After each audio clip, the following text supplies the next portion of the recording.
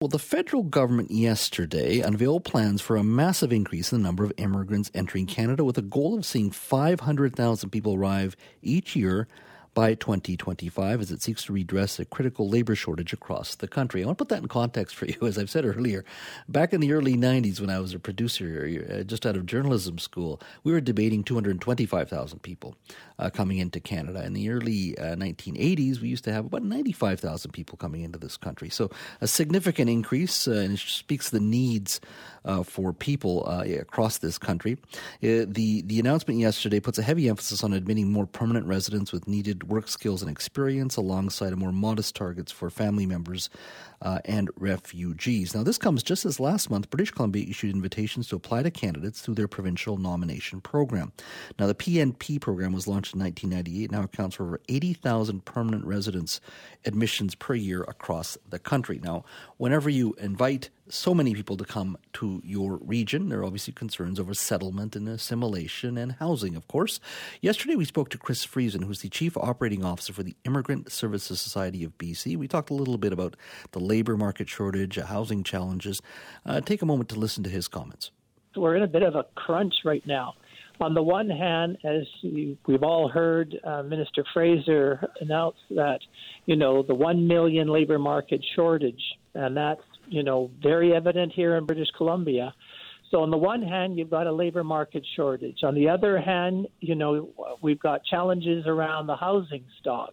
So how do we bring in skilled and unskilled labor market immigrants to help us build up our infrastructure in a climate of, housing affordability challenges? So it is in some ways, a perfect storm. And it's going to mean we're going to have to look at new models and approaches.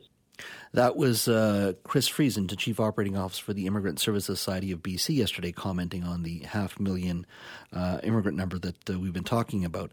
We were also joined by Andy Yan, who is an urban planner and an adjunct professor at Simon Fraser University. We talked about how we settle and house these immigrants as well, and I asked him to grade the federal government in regards to their housing proposals, along with them wanting many more new immigrants to come to Canada. Take a listen.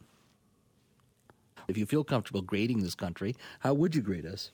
Probably around a C plus, looking at the latest census on a nationwide basis. You actually find from recent immigrants, that is immigrants who came in the last 5 years, 14% of that population is in core housing need.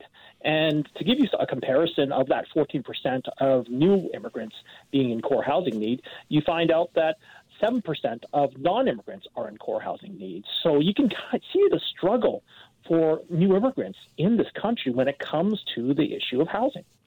Well, joining me now to talk about the need for more immigrants, and specifically here in British Columbia, but also the challenges of settlement and housing as well, is Nathan Cullen, the Minister of Municipal Affairs. Minister Cullen, thank you for joining us.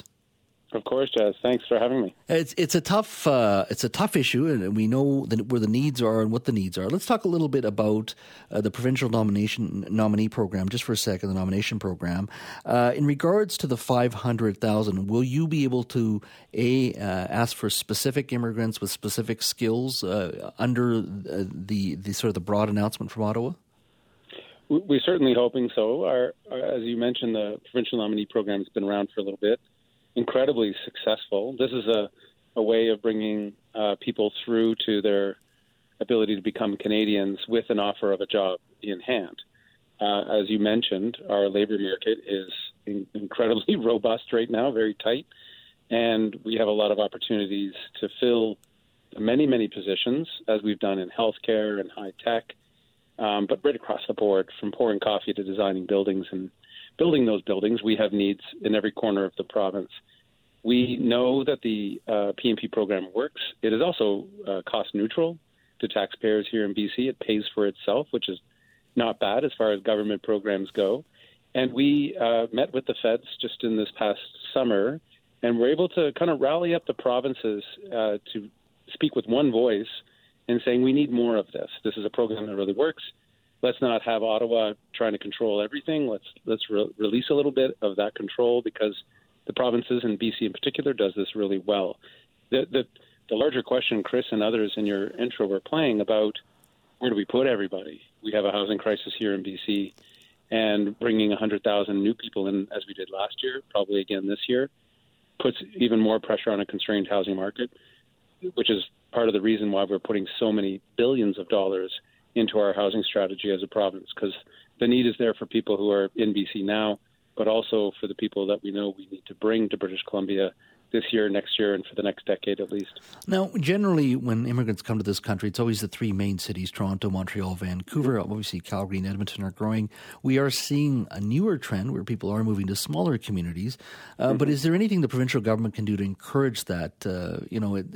I can understand the lure of Vancouver, obviously, but there's so many, great advantages to living outside of Vancouver as well. Is there anything the provincial government can do in regards to just encouraging more of that so there is perhaps more space, and we're not all fighting for the same space in large communities like Vancouver? Well, I'm calling you from the booming metropolis of Smithers, BC today, where I live, and what we've seen in a lot of our small towns, partly due to much better connectivity, partly due to what happened in the pandemic. We're not just newcomers, but people from the city and the suburbs found that living out of the city and suburbs was not such a bad deal, especially get a decent price for your house, and you can do pretty good in moving to some smaller towns. And the quality of life is very high, and the traffic's a little less. Shopping, maybe not so much, but that's okay. We're doing our best in small town BC. All that to be said, what we're seeing, we have an amazing and new entrepreneur program for new immigrants to land in small communities. And I just met with a bunch of those folks that are every corner and small town in BC, and we're getting more. It's been incredibly successful. We know the entrepreneurial spirit, broadly speaking, with new immigrants is very high.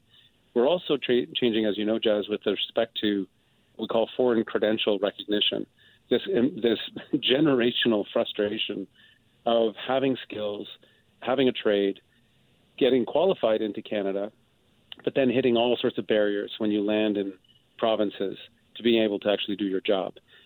From healthcare to education to the trades, we're making huge strides with all of the colleges and people who register people in those skilled professions to accelerate, to be a lot more transparent, and make that process much more successful for the immigrant, but also for our communities and our employers who are saying, why can't you qualify this person? We need them in our hospital. We need them in our long-term care.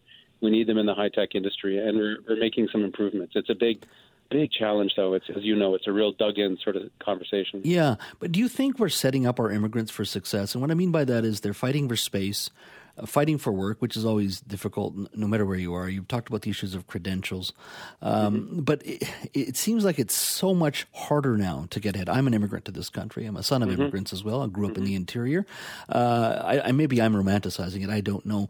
But it seems it's much more difficult now for immigrants to arrive and just to succeed and get ahead. And maybe that's for everybody, but it just seems that it's much more difficult, and we make it tougher for immigrants to get ahead and to move forward in life. Well, I too am a son of immigrants and can very much remember the stories of my parents, grandparents talking about what that was like. And I meet with lots of newcomers to BC and to Canada and very much understand the challenges. I would say a couple things. One is the credential piece that we're working on is going to be a game changer for so many people. To be just recognized or get recognized more quickly for the skills that you already have, get the language proficiency or whatever it is that's missing, and then move on and settle the way you want to settle, which is doing the work that you love. Second, I'd say the research actually shows integration is improving. And part of that is being able to remain somewhat connected to your home country, which when my grandparents and parents immigrated, that kind of wasn't a reality. It was very expensive phone calls that never happened. People are able to connect and also move back and forth a little easier after they've immigrated, which is a positive for people settling. Are we done? Not at all. I mean, there's so much work to do. There's a lot of barriers. There's elements of racism and protectionism within any society, any economy. But we're very dedicated. The need is so high. Jazz, how many employers do you talk to on your show, but just in passing, that just say, I could fill 10 people tomorrow into work. I could do 20 people. Like, we need this work. Our economy needs it. And certainly our province has always been made richer every time we've gone through successive waves of increased immigration. We just got to do it right and support people in a good way. Yeah. Minister, thanks for your time today. Appreciate it. Hey, anytime. Always happy to chat.